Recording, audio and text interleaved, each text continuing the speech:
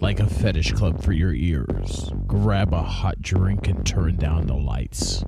Coming across the airwaves and into bedrooms everywhere, BDSM United is bringing you non-violent consensual kink education. This isn't for the kiddos or for the cookie-cutter conservative vanilla prudes.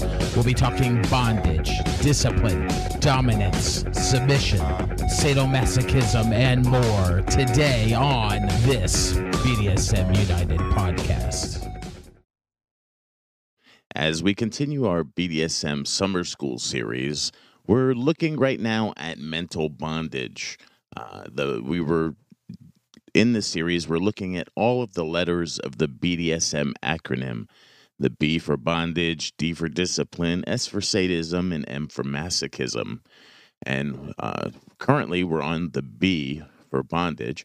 While you can have mental bondage in your relationship dynamic without slave positions, this is what we're currently looking at.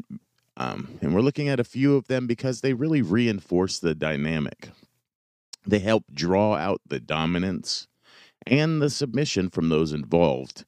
In our last podcast, we looked at stand and kneel, and we looked at the psychology behind them and the positioning of them and really what their purpose was.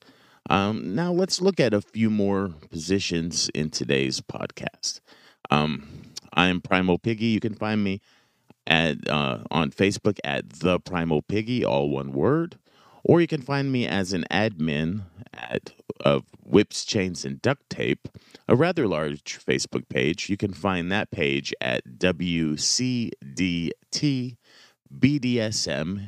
And while you're there, be sure to apply to join our private Facebook group. It's about 1,200 people. They're all learning about BDSM in a private safe space that was created just for them. And we learn about power exchange relationships and incorporating BDSM. We learn about BDSM history and culture, just a lot of different things in a real private, safe environment that's discreet. Because a lot of people don't want their BDSM activities showing up in their family and friends' news feeds. And that's what happens when you comment or like things just on pages in Facebook, because that's how Facebook passes things around and gets people, draws attention to things, is by putting the things that you like and say into your neighbors and friends' Facebook news feeds. And so in a private group, it allows some discretion. So let's look at a few of these positions, a few of these slave positions. The next one we're going to look at is sit.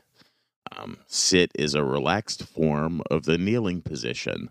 The knees remain shoulder width apart, but instead of kneeling upright, the buttocks is lowered to come to rest on the tops of the knees. So sit looks a lot like kneel, but instead of being up on your knees, you lower your buttocks to sit on your knees. Sit on the backs of your feet.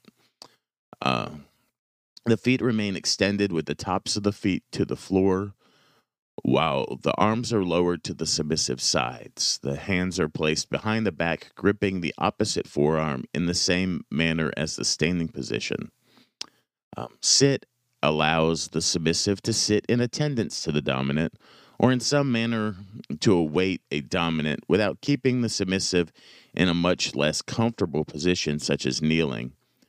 With many of the slave positions, the uncomfortable nature of the positions, when properly used, limits its usage for short periods of time. Eventually, legs go numb, arms cramp. Standing submissives generally will begin to lock their knees and pass out. The sit position helps prevent those types of mishaps from happening. Sit gives the submissive a more comfortable and relaxed position to use while still maintaining a more formal attendance.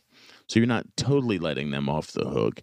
You're not totally you're still maintaining a submissive posture in position. Typically done from a kneeling or a sitting position. Our next one, rest. The rest position is accomplished by sitting first on the heel of the foot in the sit position, then lowering the buttocks to one side or the other till the submissive is sitting directly on the floor. The legs and the feet are adjusted to be to the side, yet still bent, with the feet kept close to the buttocks. The arms are lowered to a comfortable position at the submissive sides or lap.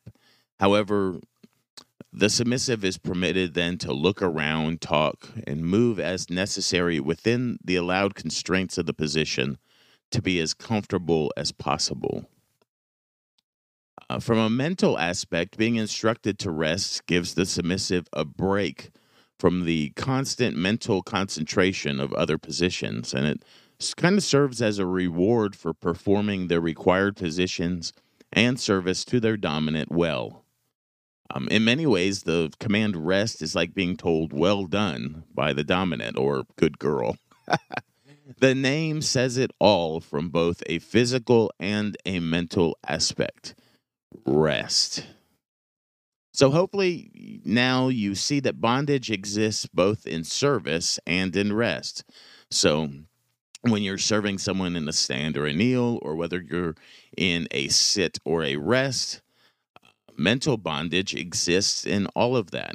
Within a relationship dynamic, the submissive is always mentally bound to the dominant. Bondage brings connection, and it keeps the submissive attentive to the commands of the dominant. Submissives may be kept in positions for minutes or hours, depending on the needs of the dominant. And that constant state of mental bondage can be not just be taxing on a submissive, but can also be spiritually uplifting, and it can induce subspace within submissives. So whether in rest, in service, or in play, bondage has a significant role within power exchange. And that's why it made it into the B in BDSM. It's an often overlooked role, but a little mindfulness of the role bondage plays can deepen your relationship dynamic. In our next podcast, we'll begin looking a little more at the kink aspects of bondage, which are also fun and also included in the umbrella of bondage. We'll spend a day on the types of bondage suitable for beginners, possibly a podcast on some intermediate types of bondage play, and then we'll just kind of end out this part of the acronym on a following podcast. So we only have a few more podcasts on bondage, and then we'll be moving into the D of discipline, which is a really important and a really big part of BDSM, and it's also often the one that's most misunderstood. But bondage is often misunderstood too. You often only think of it as a kink. You often only think of it as the ropes or as the tools of the trade. You think of bondage in terms of ropes or restraints. And oftentimes you miss the role that mental bondage and somewhat physical bondage of positions and positioning plays in a power exchange relationship. And we wanted to emphasize that right out of the gate, that role that bondage, that significant role that bondage plays within power exchange, because that is why it made it into the acronym, not because of the kink. Because if it was just the kink, it could have been any kink.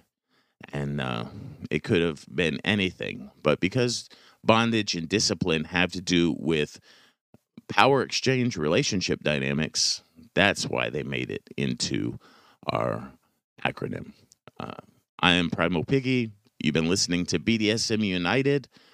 Keeping this series, we're keeping most of these podcasts rather short, little morsels of information, things for you to think about and chew on as we begin them, as we make our way through this BDSM summer school series.